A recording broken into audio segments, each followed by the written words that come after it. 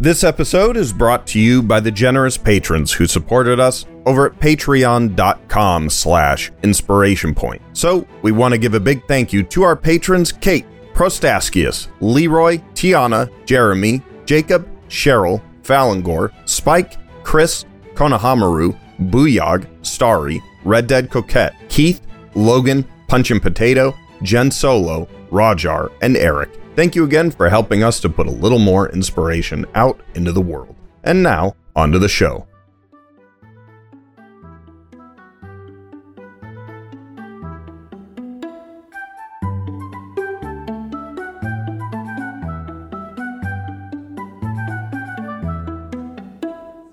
Ladies and gentlemen, welcome back to another cinematic episode of Inspiration Point. I'm Andrew.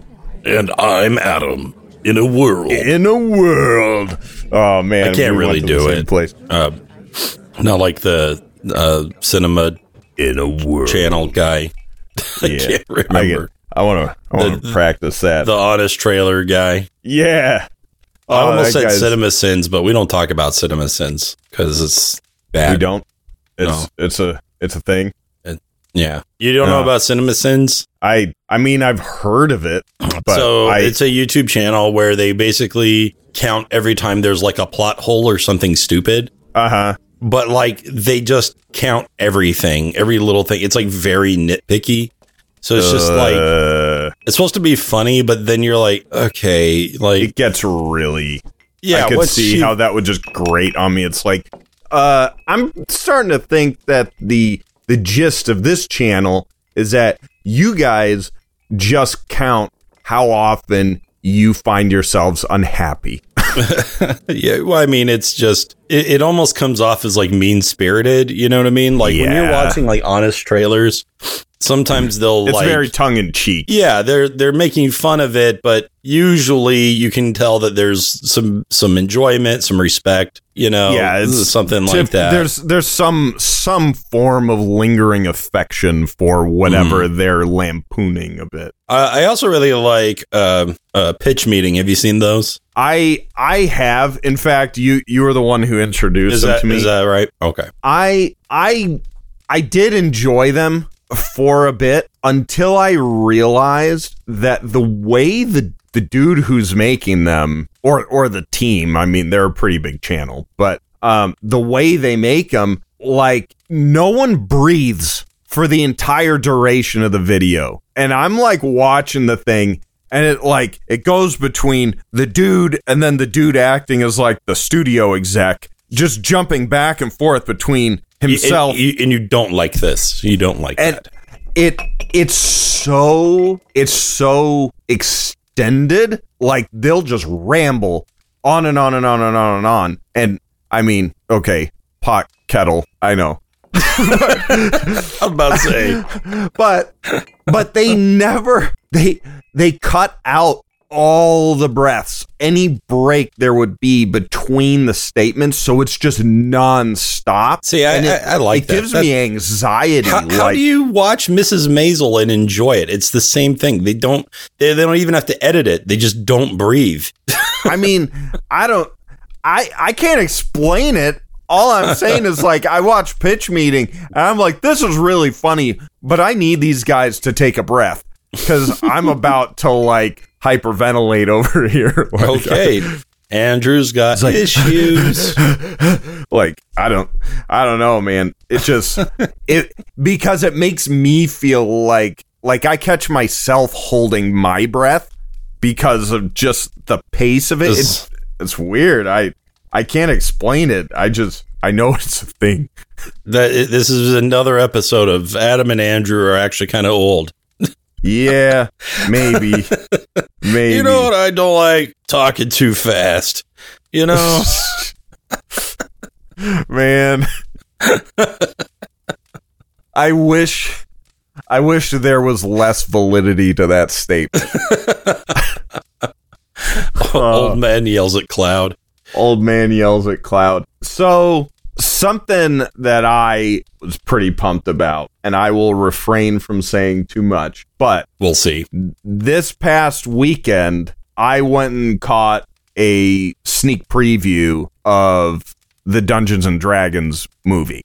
Mm-hmm. And definitely no spoilers, so no one worry.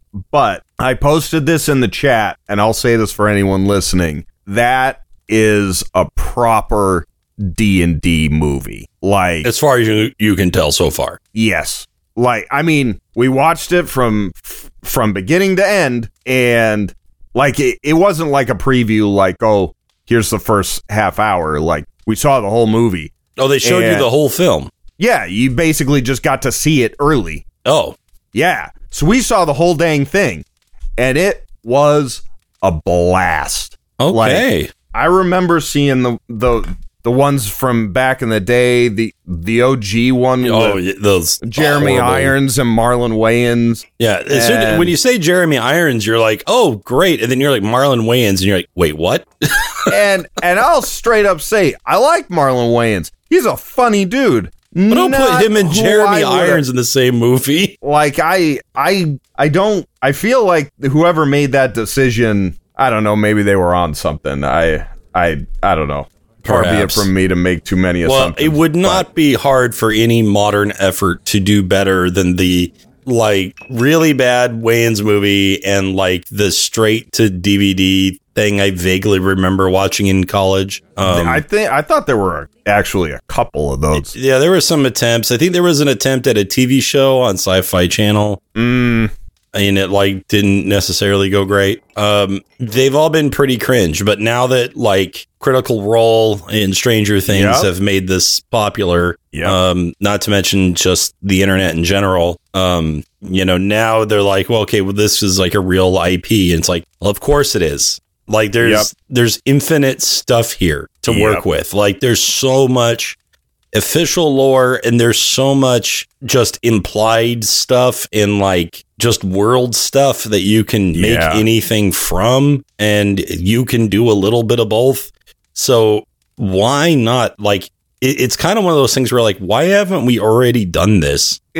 I mean, I think, and I've thought this for a while, even before this movie came out, but I mean, the idea of making a D&D movie for someone who's just like looking at like the core books or whatever, really you're talking about a system, and there's not really any story in the system. So, if you're going to make a movie for this, you got to kind of understand what experience the system is trying to create instead of and find a story, a good story that would fit within that. Yeah. And this the new movie really does what I thought was a really great job of capturing the vibe of like a good old game of D&D where it's not super self-serious,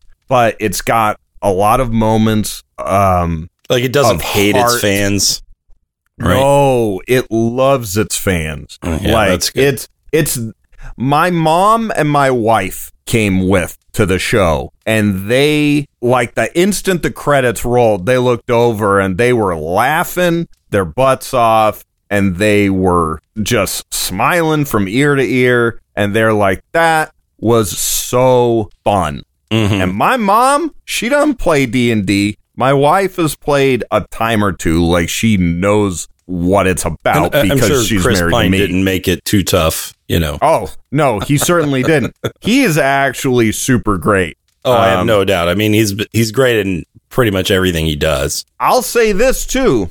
I have never enjoyed Michelle Rodriguez in something more than I enjoyed her in this. The role she plays she is a dead ringer for this character. It was like when I saw she was going to be in the movie, I was like, okay. I mean, sure. I didn't have strong feelings one way or the other. Right. I was like, okay, you have Chris Pine and Hugh Grant. Those are names I know. So right. Oh, and there's the guy from Detective Pikachu, right? That's all I could like really think of. Right. But I was like, already, like, Chris Pine is a bard. That was some inspired casting. right? That's a good idea. They nailed it. That's a good idea. Yeah. So what do you think is the sort of franchise potential here? Do you think they're just going to make a bunch of these now, or I feel like because Marvel's kind of like dying, right? Like it's having a rough old time. The Shazam I don't know movie, if I'd say like dying, but yeah, it ain't not what she used to place. be, right? Yeah, it's not in the best place. The Shazam movie, not Marvel, I know, but the Shazam movie bombed, which is unfortunate. I hear it's actually okay, like it's a decent movie. People didn't go watch it. I think that's mainly just because I read an article about this recently about kind of the difficult position that the DCU is in currently, because basically once they brought James Gunn on, his whole thing is like basically starting from scratch. It's like a movie that came out too late. It's like all Dead on Arrival. Way out. Yeah. Right. Like everyone's like, well, it doesn't count. Right. So why should I care? Well, or at the very least, it counts for the stuff that's already happened before that we were not thrilled about, and it's not connected to what's coming. So yeah, I am excited for the James Gunn take on doing a proper universe. I love the Guardians movies. I loved the Suicide Squad. Yeah. Peacemaker, baby. And Peacemaker's great. So I'm very excited about that and about that direction. I think just about anything will be more interesting than the Snyderverse. And I know a lot of people like it. It definitely has its moments, but I'm ultimately just not that into it. It's not the way I imagined Justice League or wanted to see it. The idea that we're going to make a Superman film with James Gunn that's based on All-Star Superman, I think is very, very inspiring. That's very bright and hopeful, which is what you want from your Superman movie. Especially if you're going to be placing him in a context where he'll be around other heroes with, like Batman. So you're going to want that contrast between the dark and light, Right. Yeah, otherwise it just looks like Superman's out of place in a Batman thing. Yeah. Right. And so, personally, when it comes to the Justice League, I wouldn't mind seeing less Batman because we've just had so much Batman.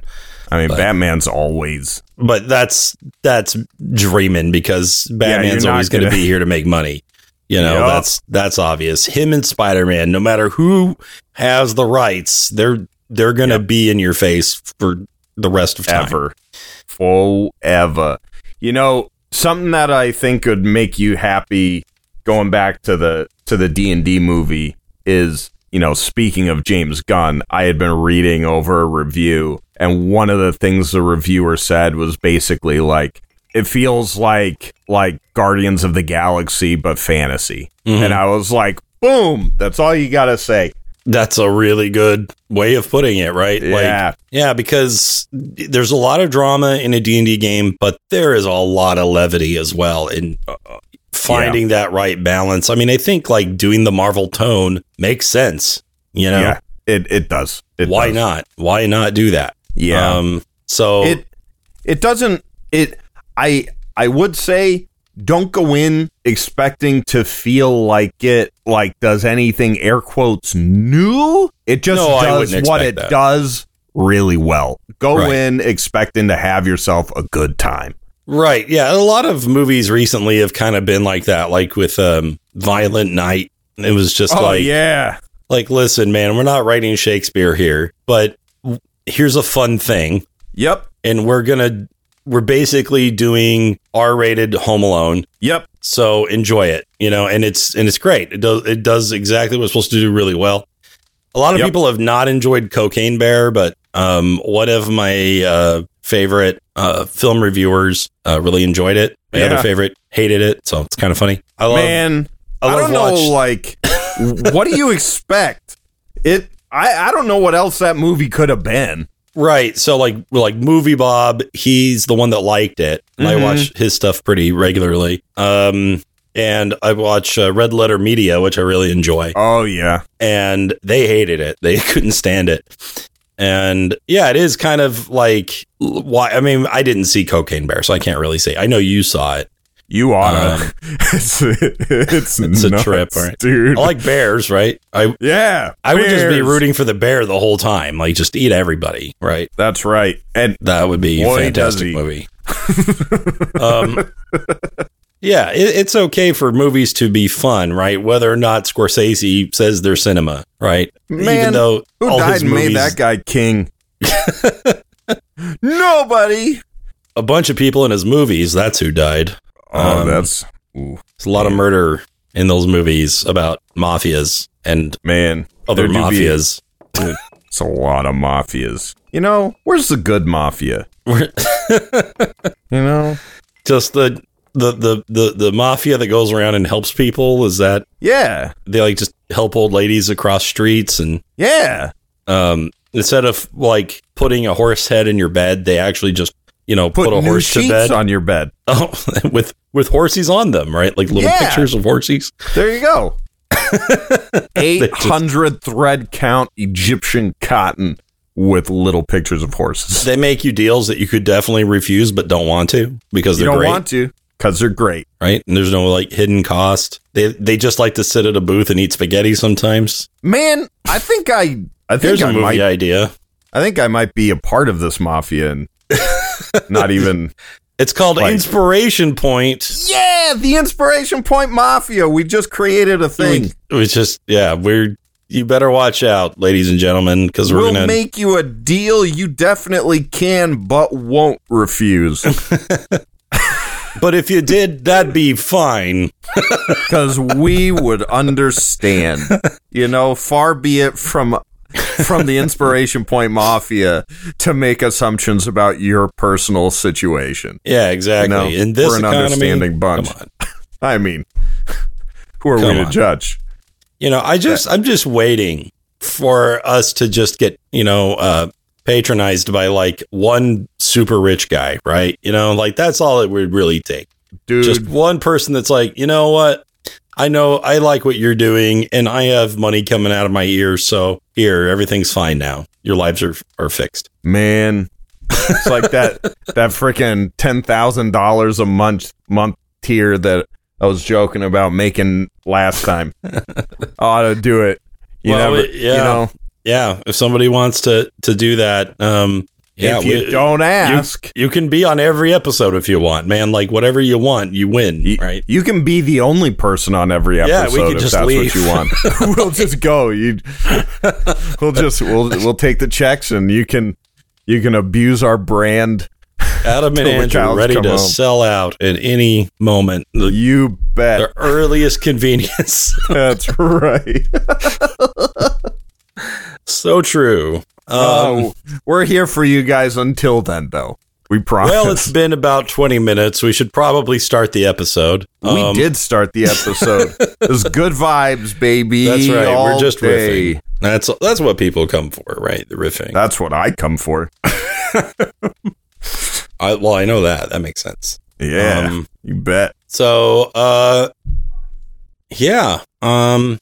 started a new class for D&D, and so I'm doing my interactive storytelling class again. Got a brand new batch of kids. A new crop, you might say. And so far, it's looking pretty positive. Like kids are into it. They mostly have very little idea about what any of this is supposed to be. Do you have any returning kids? I do have some that are already in my club that are in there. But it'll still be really good for them because like I go around and I watch the tables run themselves and like these guys barely know what the system is, right? Yeah. They don't care, as long as like the GM kind of knows what they're doing, it's fine. Yeah. So, I hear a lot of chaotic stories of, where people are doing all kinds of ridiculous nonsense and which is fine. That's my kind of game. Anyway, I'm sure you want to know what happened to the ogre in the road this time. Yeah, I do. go. Because I always do ogre in the road. The scenario is that you're in a wagon, you're going across the road. There's an ogre sitting in the middle of it. What do you do? And they were like having analysis paralysis. So I just had the ogre start doing things. Ooh. So the ogre eats their carriage driver. Oh, man, you came in hot. I came in hot, and then we ate one of the horses. Oh, man. And then finally, one of them came out to fight the ogre, and the ogre basically defeated him immediately. And then the rest of them all came out, and after a lot of chaos and a lot of nonsense and a lot of hesitation, they ended up managing to sever the ogre's arm. But their rogue was flung out into the air and then fell to his doom. Oh, no. So pretty much a simple scenario that could be easily solved with some light role play. Ends in catastrophe for everyone involved. I was going to say freaking violent horror. One thing I'm noticing about this particular crop is that I think they're a little bit more chaotic than the average new player. Like, everyone in there is chaotic neutral. Oh, you know? Man. So it'll be interesting for me to try to like wrangle some of that energy and say, hey, I like the enthusiasm. I like the creativity. But let's try to tell a cohesive story together instead of like against each other or against the DM. Right. You know, it's fun to cause chaos in a place where there aren't real consequences. Of course. I mean, that's why we like GTA, right? Oh, yeah. So we can do all kinds of nonsense we would never do, right? In reality. No, there's 100%. There's that outlet for it. And that's cool. That's very cool. Yeah, so we're off to a good start. I have a very different take when it comes to running D&D in person versus running on a virtual platform. And really? Yeah, when it comes to running in person, I want to get as far away from technology as I can. I want to use it as a break. I want to get back to paper, markers, rollout mats, paper, real physical dice. I don't allow dice rollers. Analog, baby. Like, I bought all this dice. You are going to use it. Do not use a die roll app. I don't want to see it. I don't want to see phones out at all unless you're literally ordering pizza, right? He just has a pizza app on the side open, so like as he's Facebooking, he sees you coming, he swipes over. I'm just ordering pizza, boss. Don't freaking worry about it. Don't worry about it. I'm like, I will not worry about it. And also, you have an inspiration point. But if those pizzas aren't here within the next 30 minutes, I am going to throw you in the dumpster. And if my pineapple, bacon, and olive pizza is not there, heck out of here with this nonsense. That's my hell is wrong with you? It's so delicious. It's so good. Oh my god! Could eat that every day. You and your refined palate. My refined, yeah, well, that's what it is. It's definitely a palate. Anyway, the most technology I'll typically have is like maybe something to play music, and it's just kind of running. Yeah, like, I'm not even gonna like really mess with it too much. Mm-hmm. I'm going to probably put on like the Limgrave soundtrack from Elden Ring and just let it run. There you go. You know, just, hey, it's noise. It's there. It's ambient. It's fine. I'm not going to go as presentation-y as I've seen some DMs go. I kind of like to get back to basics and to focus on like what D&D is at its like most basic, right? Yeah, the fundamentals, and it's nice, especially with younger players, to kind of get them away from the buttons. Yeah, it is. Having said all that, when it comes to the virtual format, I'm all about the buttons. All right. Yeah. So I treat them as just almost two separate mediums. Right. I mean, they are. They are, but like my approach to it is totally different. Sure. So this is what. I refer to when I'm talking about the strength stat in a DM's character sheet, right? Your personal character sheet as a DM. what is strength? Strength is your ability to bring the presentation, your ability to produce stuff, novelties, props, handouts, production value stuff, right? Like, hey, this costs some money, probably. Time to put on a show. Right. We're putting on a show. I grew up in a theater family, sort of, and I was learning Shakespeare at a young age. I competed in Shakespeare in high school, and so like learning how to like put on a show is important. I think that's part of where my show must go on attitude comes from. I know that's where it comes from. There was a. Did you win? Were you the best Shakespeare? Yeah, I did actually. Oh, nice.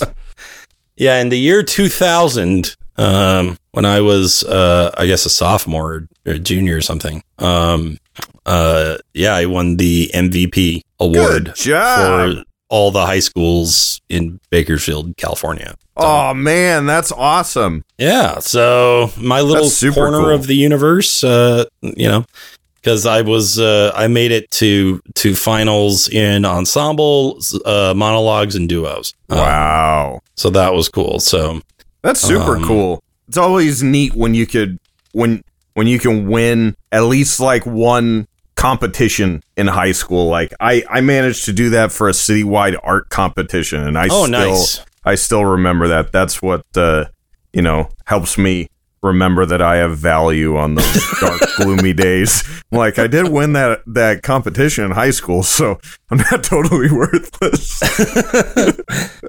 We laugh so we don't cry. Yep.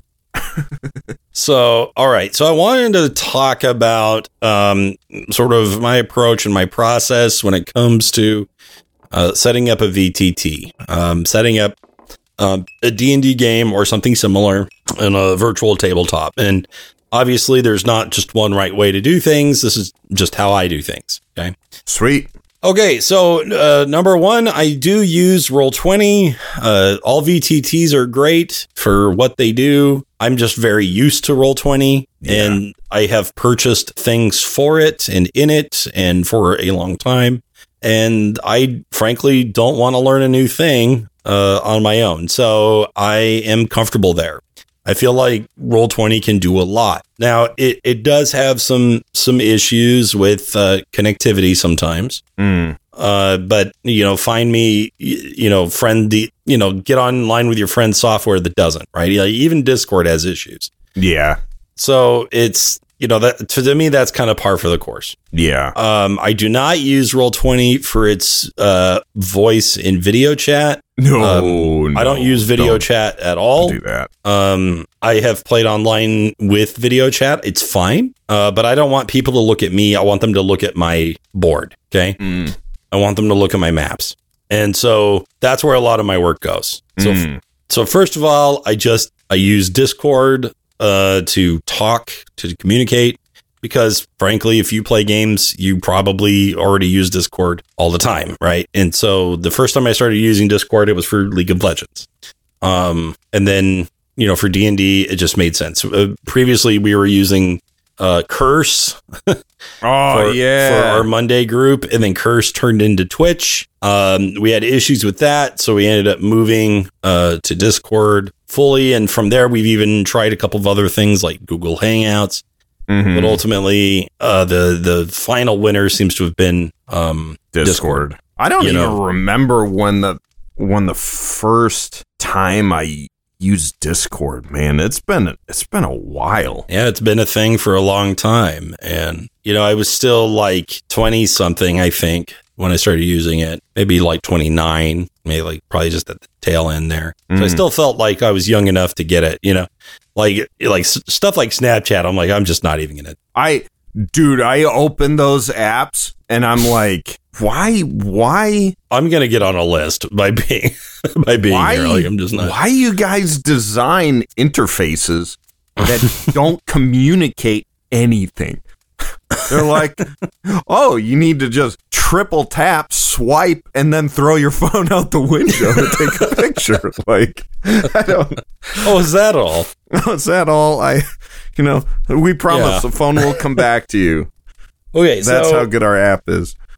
So my VTT of choice is Roll20 because, frankly, I don't know any better. I know that people like Sly Flourish prefer simpler things like Owlbear Rodeo that are very minimalist, which is fine. That's great if that's what you want to do. For me, I want to do the presentation, right? So the only one I would probably move to would be like Foundry or even possibly Tailspire if I was willing to put the work in, which I just don't think I am. Yeah. Tailspire is one of those things where I'm like, oh, that seems so cool. And then I like imagine just building one level and I freak out. I'm just like, oh God. Yeah. We'll see. Maybe it's not as hard as I think it is. Foundry is definitely has become one of the major players on the scene for sure. Yeah, that's a big one. I think Foundry and Roll20 are the two big head honchos of it. Yeah. So anyway, what do I do on Roll20? Well, first of all, it's kind of like a game engine, right? Like back when Andrew and I were in school, we were learning about things like Unity and Unreal Tournament, right? Or not Unreal Tournament, but the Unreal Engine. Engine. Yep. Right. So you didn't really make a lot of assets in Unreal. And it's kind of the same thing. You don't really make assets in Roll20. Sometimes I buy them, right? Yeah. But for the most part, this is just where I put all the pieces that I make elsewhere. So it's the sandbox, but you got to go get you some sand. Exactly. Right. Bring your GI Joes from your bedroom. It is literally just a table and a notebook. That's really what it is. Yep. It's also a jukebox, which is nice. And a chat. And a chat. The jukebox is it's okay. It's okay. It does some things weird. Sometimes a song will just like play forever and you can't turn it off. And so you just have to like delete the song to get it to stop, right? So that's kind of annoying, and that's been a problem for a long time. There's been some anyway, I still kind of prefer to use Roll20 for my music because I just like having as much as I can in one place. Having said that, my players have always enjoyed Sirenscape more than the Roll20 jukebox, right? And I know you've been waiting for that. You introduced me to Sirenscape. It does music, but it also does ambience. It does sound effects. So my only thing with Sirenscape is that I feel like I'm juggling a lot more when I'm using it. It's fine when you have something pre-done that you can just hit run. But if you're trying to kind of do moment-to-moment changes, that can get a bit cumbersome. Like I almost wish that like I had an assistant GM whose entire job it was to run sound. Just the D&DJ. See, that's the AI bot I want taking, some stuff to help me, like, hey, will you just be my DJ for this? Hey, GPT, scenario? Play something spooky, but also sort of hopeful, but also deadly. There you go. And it'd come up with something. Now, you're like, here you go. It's just Gerald Mountains for everything you ask for. So I wanted to ask, because back when I started using Sirenscape and I was telling you about it, you were a little reluctant to. I'm often reluctant to new things. Kind of dive in. Yeah, you likes what you likes. That's my old man deal. I'm like, I don't know about that. If it's not Elden Ring, it's probably not all. If it's not Elden Ring, it's probably garbage, right? So I'm curious about like what ultimately made you come around on it, and what have you kind of discovered as you've used it? The reason I came around on it is because we're running it in Curse of Strahd, right? Yeah. And so playing in it and feeling that, especially in the first couple of sessions where you were really putting like your full weight into the presentation of the game. Yeah. It was very immersive. I really enjoyed that. Nice. When we opened up with those carriage wheels, like it felt like a film. Oh, I was think really that cool. may be one of my favorite openings I've ever done. That was fun. There's really nothing like session 1 and 2, right? Like these are great sessions. They really are. It's only when the players got in more control of the narrative that things really kind of went south. But anyway, I really enjoyed what I got from that. When I started using it, I realized it was a bit cumbersome, but with a little effort, yeah, you can figure it out, and you can figure out how best to use it. There's still some weirdness where there can be connectivity issues, getting everyone to sync up.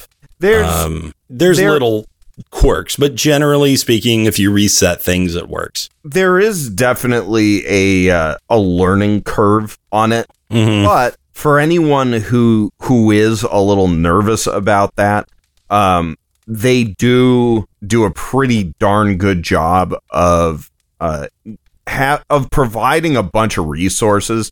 Their YouTube channel has a boatload of pretty like step-by-step tutorials on how to do all kinds of different things with it, and how to make like sound sets, and and there's a lot of pre-generated stuff you can just borrow. Definitely. And especially if you're doing like a official module, there's already stuff made for a lot of the official modules. They work like they actually have like a license with Wizards of the Coast, where they also have Paizo Pathfinder tracks, and they also have like sci-fi, and they've got Cthulhu, and like pretty much anything you want to do, it's on there. Lots of officially supported stuff, which is neat. So you can do everything from, hey, every 30 seconds there's a sheep, bleeding somewhere in the background. Yep. To, here's big dragon roar and fire, right? Yep. To a sound effect that goes wah wah wah. Oh, the sad trombone, man. You need it. The staples. The Wilhelm scream. And just like you can with the Roll20 jukebox, you can upload all your music. The only thing about Sirenscape is they force you to do the Creative Commons attribution, which is sort of annoying, but you can kind of put whatever you want. They never check, so it's fine. So I usually just do it like once and then just say everything's the same thing. I mean, really, that's more to cover their own butts. Right. I'm like, I'm not even selling this. Like, I could see if you're like a really popular stream, and someone might notice or say something. But, for the average bear, like, this is just completely unnecessary. It is just for them. So just make the minimal effort there. Yeah. Sirenscape's very, very cool tool. It's very good. So if you're a big sound person and you want to create that cinematic feel and everything else, it's great. If you just want to run music, I would just say stick with Roll20. It's fine. Yeah. Right. Or whatever VTT you're using. Some people also like to use music bots for Discord. Yeah. I haven't figured out how to do it, so I can't really comment, but I've seen a couple of people do it. There's a bot that I actually put on our Discord that basically lets you connect to your own Spotify account, and it'll basically pipe your Spotify into Discord. So that's kind of nice, just because at least if you have Spotify, you can set up playlists and things, and it controls just like any regular old media players. So in terms of basic usability, it's really nice. And if you have Spotify Premium, you've got access to like pretty much freaking any music you could think of almost. So I'm old school enough that I still just download and then upload things. Oh man, which is a terrible way to do things. Like using the music bot's probably a far better idea. Well, also, I mean, I know I should sit and do it. You've spent a lot of time over the years actually buying music. Yeah, I actually buy music also. Yeah. So like I think that also has a big impact on you using jukebox because you're uploading actual music files that you have. But if somebody doesn't have a music collection, does the jukebox still serve as well? So, yeah, probably not, right? Because the jukebox, the stuff that is like preloaded as like a preview, it's not great, frankly. And so you're much better off just uploading your own stuff, or using a different kind of program, or using the Spotify bot. That's all fine. I use YouTube Music. There's probably something similar. Oh, YouTube Music's a good idea. So one thing I do if I really, like if I'm in a pinch, or if the song's like not available on a place where I trust to put my credit card information. Right. I actually use a free website that transfers YouTube videos and MP3s. For the free version, you only get like so many a day, basically. And then you just have to wait, which is fine. And it's actually really easy to use. This is like one of the most shady websites. It looks terrible. But what you do is you open up whatever YouTube video you want. So whatever you're pulling sound from, it really doesn't matter. And then you click, inside the URL, and where it says youtube.com, you backspace the U, B, and E of tube. So it's ute.com. And you leave everything else the same. You hit enter, and it'll take you to ute.com. And then you can transform it into an MP3 or a WAV file. Well, how about that? And so that's what I've been using. And then if I have to edit it anymore, I just throw it in Audacity. Audacity is not that hard to learn, especially if you're like me and you only really use like 2 buttons. It's fine. That's all you really need. That's all you really need. So yeah, but I try to buy music when I can. I like the idea of music artists continuing to do so. Yeah. At least until AI takes over music generation. It will. Which for a lot of my purposes, it'll be great because I need ambience that feels like this. Now I need ambience that feels like that. There you go. I really don't need 10,000 different albums to accomplish this. Right. Right. So to me, I'm looking forward to that kind of thing. Nice. Okay. So apart from sound, right? Another thing that I use Roll20 for, and some people will cringe, but I use it to organize all my handouts and all my information. Okay. So a lot of people like to use just like, Google Drive, right? Which is fine. You can totally start with that, I would say. I like as much as I can to have things in one place. I also like to be able to give players things. Yeah, right. If I give a player an item, I actually like to have the item on a separate handout with a full description and an image to go with it. That's a great way to handle that. And because you both have the exact reference that you need, and usually players are really excited to get this thing dropped. Right, when you get the picture, people get a little bit more jazzed about their item. In general, players love handouts. If you can give someone something that they can hold digitally or literally, or and otherwise, just look at, like, man, eye candy and maybe something to fidget with. That's a happy nerd right there. That's a happy nerd. That's exactly right. So, I've got all my NPCs, all my monsters, all my player characters, even all of my secret GM stuff, all my everything, in basically a big folder hierarchy.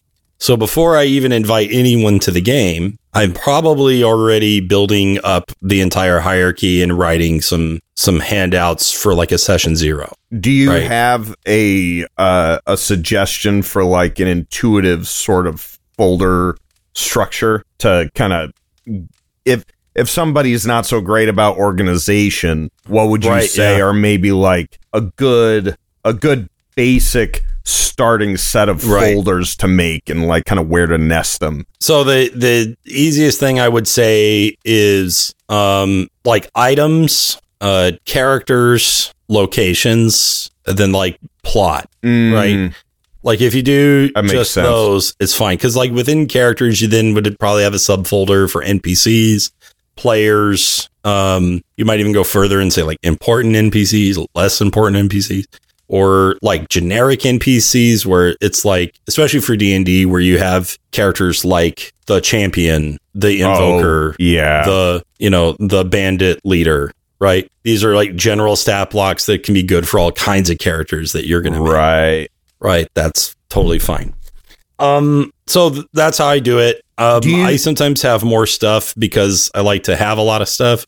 In one of my games, I have a resources folder because they're supposed to go around and like survey everything. And so there's like a folder for plants and one for insects and one for animals. Is there as well as locations, characters, those kind of, bread and butter folders that you would have? Do you also bother doing one for monsters, or do you keep those separate? Yeah, so I would probably have one that's separate. Okay. Personally, I think if you buy anything on Roll20, like if you're planning on playing D&D or Pathfinder, the purchase that I think you must do to save yourself infinite time is just buy the monster manual. And what that'll do is you'll already have the entire library of the monster manual in your folder, right? And that's great. So it has all the character sheets done. All the tokens are finished. You can click on any of the abilities and it'll roll it for you with the name and description and everything else. So I think you must get that. Then I think what you might do... Those pre-created monsters with their little stat blocks and everything ready to go and kind of just plug and play, push here dummy sort of setup. That is such a boon to have. It takes way less time than trying to rebuild those things in the VTT. And I think that's kind of, at the root of, I think, a lot of best practices when it comes to using a digital tabletop is, using your time efficiently and using as many tools or services or assets or what have you as possible to make your life and your time running as a GM as hassle-free as possible, so that you are only spending your time where you want to be, right? Right. Like that's kind of, I think that's what it comes down to. Yeah, where you want to spend that time. If you're like me and you like to build a lot of systems that players can kind of interact with, for me, that's like fun to work on, right? Right. But I don't want to rewrite the ogre stats. Right. Okay, because that for me is boring. One thing I do in Roll20, and I assume you can probably do this in other systems, is I'll take the stat block from a monster, I'll duplicate the token and the stat block, and then I'll just change the duplicate. And so the duplicate becomes a new monster or a specific character. And all I had to do was go in and change names and stuff. Maybe take away an ability and add a different one, but I'm not like starting over. Right. It's almost like using that's a template really nice. Or something. Yeah, precisely right. I mean, it's just a reskin, really. Right. So, like, if I want a big brutish guy, maybe I start with Ogre. I'm going to duplicate Ogre.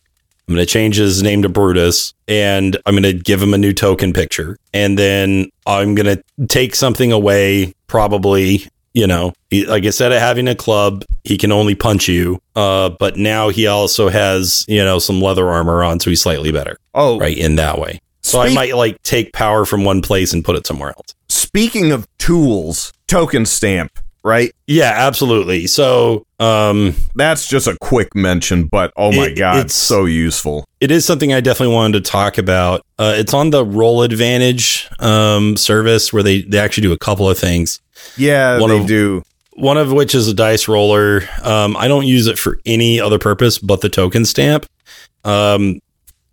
I prefer to have portraits for everything as opposed to like the top down view characters. Although I appreciate those as well.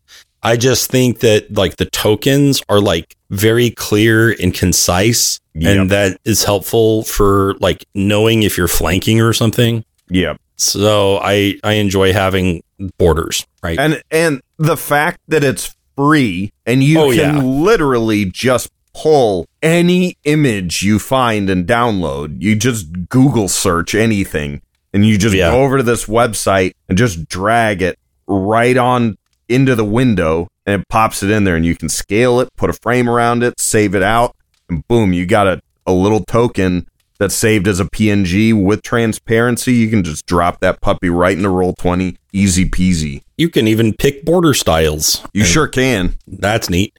So, in the past, I've said, okay, players, I want all your borders to be exactly this way.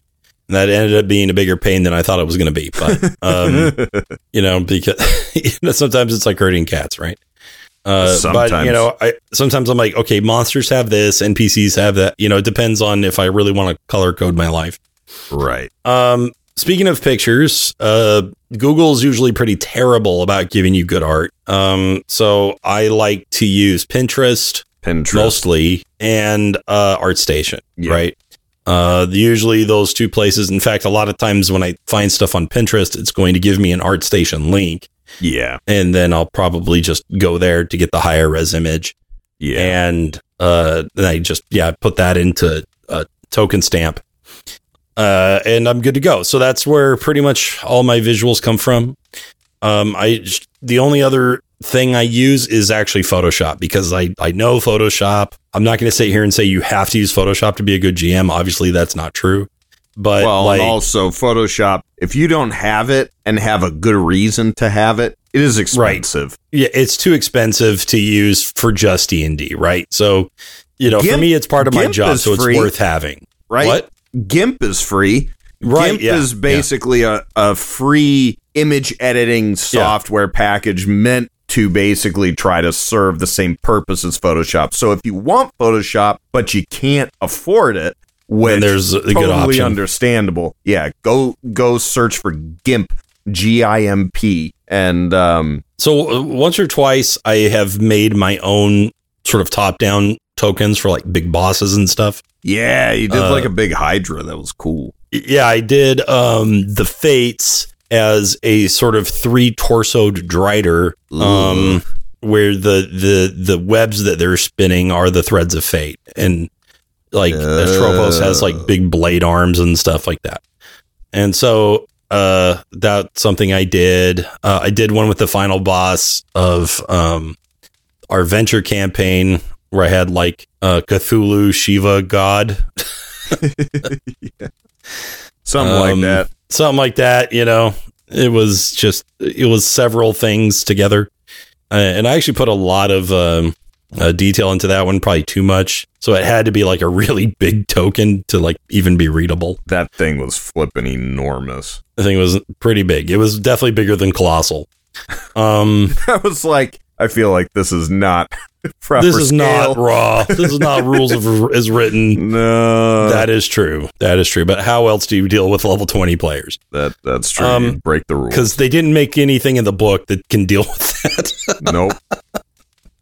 Even the Tarask, like I remember throwing a Tarask at you guys like 2 campaigns ago, and you guys like just like beat the hell out of it. And I was like, come on, Tarask, do something. Can't we just have I'd be something? Like, yeah, I did 50 damage once. Oh, and then man. like the next player was like, okay, I do like a 10-hit combo, take 125 damage. And I'm just like, hey, you had our sheets. You knew what could happen. Yeah, I didn't read them all. Like, especially at that level, I'm just like, well, yeah, whatever. Yeah, you do it. Great. Yes, you win. You're Superman. So we are running up on time. You got anything else? What do you think? Okay, I didn't talk about the most important piece that I use.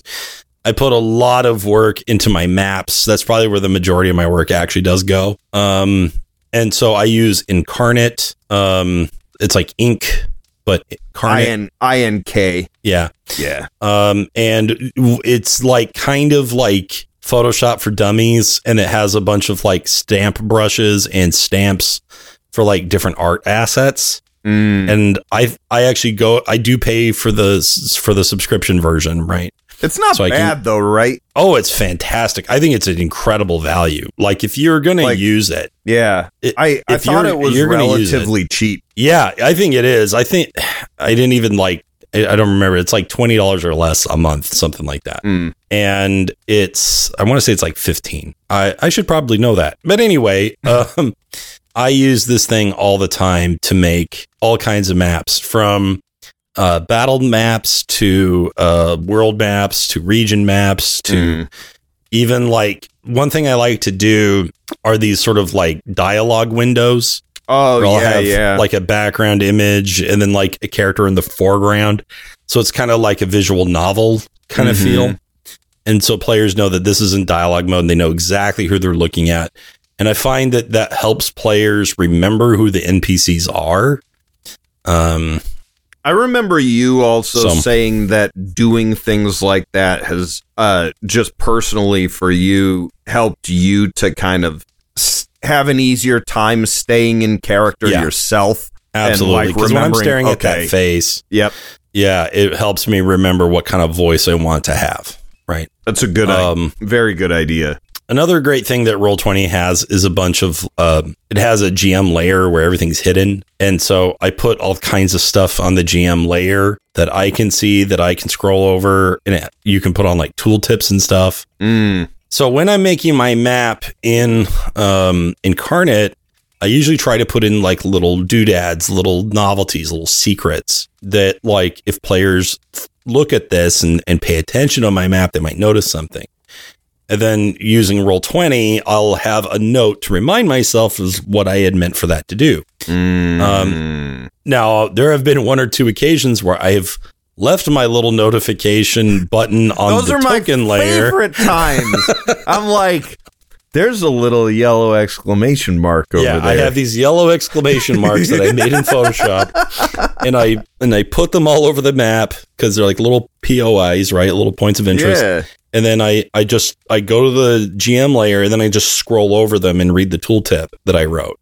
Yeah, and then I, like an idiot, when I have the blessing of you forgetting and just botching the prep and leaving that out in the open, of course, me, who's just honest to a fault, I tell you, like you're a moron, hey, man, where I should have been like, for no reason whatsoever, apart from my own intellectual curiosity, I'd like to go look at that specific portion of wall over there.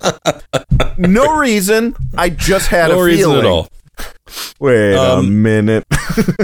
Another thing I really like to do with my own maps is have hint indicators for things like traps. So if there's like 2 statues and a bunch of scorch marks and a burned up skeleton in the middle, that might tell you that there's a trap there. Visual cues. Visual cues, because, I've said this many times, but I hate it when you step on a square and the GM decided that that's a trap, right? That's dumb. That's not fun. There's no counterplay there. Telegraph. I love it when I hide a little chest and like tuck it underneath a bunch of vines and players start pinging it. They're like, what's that? That's a chest. I want that. Dude, that's me every flipping time. Like once you started just routinely, predictably getting me with those dang leaf covered pits. Just right. Every flipping time. Every time it was man. Like you were like a moth to a flame. It was I was like a moth to a pile of leaves. But that really did train me pretty well after that to like, I'll look at every little inch, and I did get used to like, okay, I'm going to look closely at all this stuff, and I could rely on the idea that you purposefully place each little thing that's on the map. Nothing's there by accident. So if I see something, it's because you put it there. which then makes me feel fine about going, hey, I see this thing over here. And what's nice too is that you often don't require like perception checks or investigation checks to find those things. You basically just say, hey, if you, the player, notice this on the map, that's all the check I need. That's all the check, right? Now, you may need to make a check to interfere with it further, right? Like, if the chest is locked, you're still going to have to make a check to unlock it. Right, but you know the thing's there. You know it's there, right? And because here's part of my issue when it comes to a VTT. I think the biggest problem in virtual play is that players aren't focused. Yep.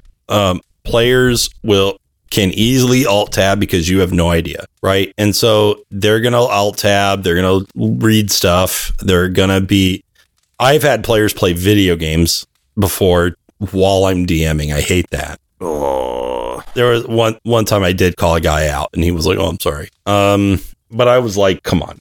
So I find that stuff like this where I put in little Easter eggs helps players stay focused. And that's a great trick. I mean, absolutely. It's like, hey, there's always something to notice. Yeah. Always be looking. Always be looking, because if not, I will have the thing kill you.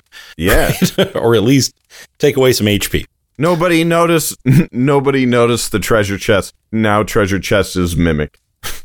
Now treasure chest is mimic. Exactly. This is the other thing. Like, sometimes I do put in visual assets because I think it would look cool, but I don't really think about what it's going to do. And then, you or someone else might say, hey, what's this? And then just impromptu, I'll make it a thing, right? I'll decide. It's a pheasant. So there was one time I made a bookshelf, and then you said, I want to look at the bookshelf. And you were like, are there any interesting books there? And my first answer in my head was no. But then I thought, well, why did I include a bookshelf if there's no clue to be garnered from it? Right. There you go. And so I just started making up a thing about a sketchbook. And then you're like, I open up the sketchbook and I'm like, damn it. Oh, no. Why did I say that? Why did I think he wouldn't want to look in the sketchbook? You fool. So then I start making up a bunch of stuff about what the sketchbook has in it. And it ended up being pretty compelling, and it wasn't even the thing cool. I had written. Yeah, it was cool. A good thing, and it made a lot of sense, and it helped tell the story of the area. So I just took information that I had meant to put somewhere else, and I put it there instead. Well, and I mean, right, and that's fine. It worked so well that, like, at the end of the game, you thought it was intentional. I was like, did you mean for? Because it seemed like you did, and you're like, no. It's like, wow, all right. But this brings up another good point about like having dexterity as a DM. Like, yeah, you made all these things and you pre-built it, but you still need to have that flexible strength. Yep. Where you can roll with things and say, do your yes ands and, keep the action moving until, you don't want to do the thing where you're just like, no. Okay, you guessed right. You win. Oh, God, don't do that. Right, because players are just frustrated. Yep. A lot of times. And not everyone likes a good puzzle, although sometimes they do. Last thing I'll mention about Roll20 is that it does have dynamic lighting, which is both great and less great. It definitely takes some learning, and there's some bugs, but ultimately I do enjoy it, and I think it's very useful. It certainly can be. It is one of those things that is, or well, I should say not is, but can be kind of finicky, and also it's also a paid feature. So I think if you're using Roll20 as a free user, I don't even know if the dynamic lighting works. I think you can use like the old one where you can basically just color everything black and then reveal manually as you go. But the dynamic lighting where you're moving the token around and it's automatically changing, it is. Yeah, you got to pay for that. Yeah. And so I think it's worth it. Again, if you're like me and you're going to GM a lot, then I think it's worth the cost. If you're not going to GM a lot, then I would probably say, go ahead and use like Owlbear Rodeo or something easier. Yeah. And you don't need to draw super detailed maps. You can say, okay, here's the castle wall. Here's a couple of rectangles. Yep. You know, players are usually fine with that kind of thing. You draw yourself a Robert Hans map, you know? Those are the freaking best. Those are my favorite. Listen, it worked, you know. He's like, dude, I'm going to just bang out like four rectangles. Worse, the better, right? He's like, you knew where those dudes were, and you were thinking about it. I was like, it's totally fine. You got me. He did that in way less time than I do my map, so, you know. What did he do that in, like Google Draw or something like that? Yeah, something this something like that. He was like, guys, just give me like... If you're not using MS Paint, you're not even a real GM, like right? 15 seconds, he's like, can you tell where you are, where the other guys are, and that there is, in fact, space? I know we're in this bubble, and they're in that bubble. Yeah, it's a sewer. Oh, okay, I believe you. Boom. Right? Like, it's not really all it took. Perfect. So, it just really depends on where you want to put that effort, right? Yeah. Not to mention, if you go onto Incarnate, there's not only a create button where you can make all your stuff, but there's also an explore button where you can find stuff that other people have made and posted and made public. Ooh, I didn't know that. That's cool. I've used a few maps from there where I was like, okay, if I have to drop one more stamp, I'm going to go insane. So instead, I am like, okay, give me underwater temple, right? Because that came up. Yeah. And then maybe I find something, and then I can use that. I mean, there are some people that really like just you could be super creative with it. Use the heck out of it to really spectacular effect. And if I'm working really hard, I'm feeling like extra show-offy, I'm going to make my map in Incarnate, then I'm going to put it in Photoshop, and then I'm going to like save out copies where there's like daytime, nighttime. Yeah, there you go. Like here's one with like the magic shrine lit up with magic. You know, so now there's like a source light and stuff like that. And then I just stack the map images on each other and then send them to back as I need to. Man, you're making me want to pop Photoshop open again and try making some cool stuff. Well, man. You know what can be fun about this kind of thing is it's actually really kind of relaxing to sit there and tinker with it when you actually don't have a game that you're thinking about, right? Like you could just sit there as like a single player game essentially and just build out a campaign little by little. And then you could just say, you know what, I kind of like this. And you could invite people to it. There you go. Right. And that's kind of nice. So I actually have like most of my stuff in Roll20 is all like either active or campaigns I've finished. Right. But I do have one set aside that's like just an in progress campaign that nobody's in yet. There you go. It's just a few maps and some notes and some tokens. Okay. Couple of honorable mentions real quick and then we're done. One is voice mod. Sometimes I use voice mod if I want to sound like a demon or a dragon or something. Or a robot. A robot. Yep, that's right. That's the only reason I got it. Worth it. They're starting to get pretty advanced with some of their stuff. Like, ooh, really? Their original like gender swapping ones were pretty cringe, but they're actually starting to get pretty good at this point. Wow. I still don't like to use that one in particular, but it's come a long way. And I imagine at some point it'll be strong enough that I can just flip it on and that'll be all my female characters going forward. Wow. For right now, I just try to soften my voice a little bit. That's about all I can do. So there's that. What was the other thing I was going to mention? That might be it actually. It was that voice mod.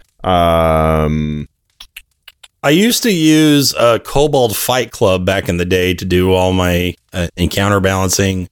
D&D Beyond, you can balance encounters for free. Ooh, speaking of balancing encounters, I just don't even balance encounters anymore, so I don't bother about it. I just put things in spaces and I say, well, you know that it's there, so deal with it as you like.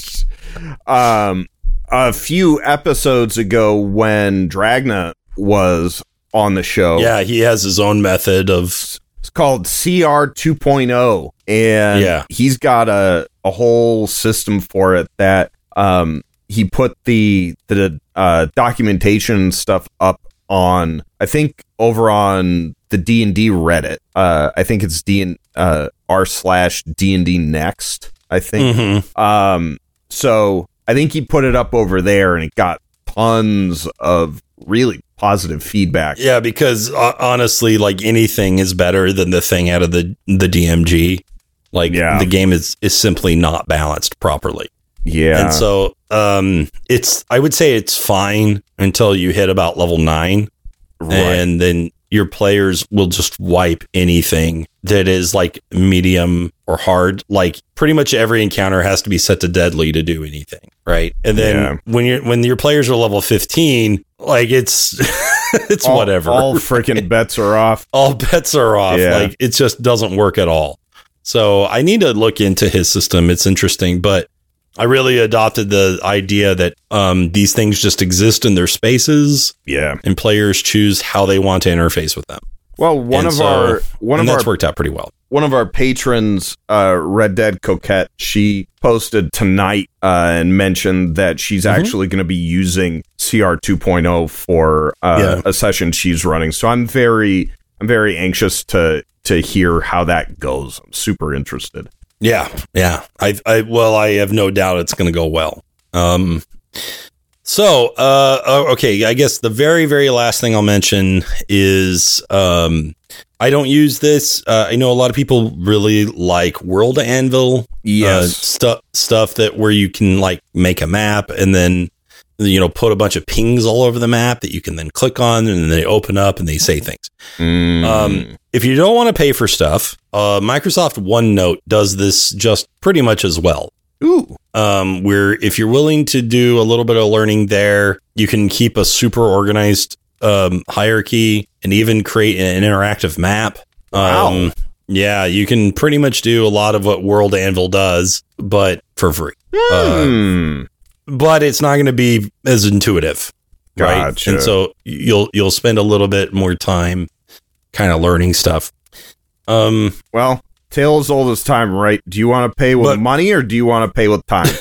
Yeah, absolutely. And I respect the decision either way, right? Yeah, like, totally. It's about what you value. Again, where do you want to put that time? Yep.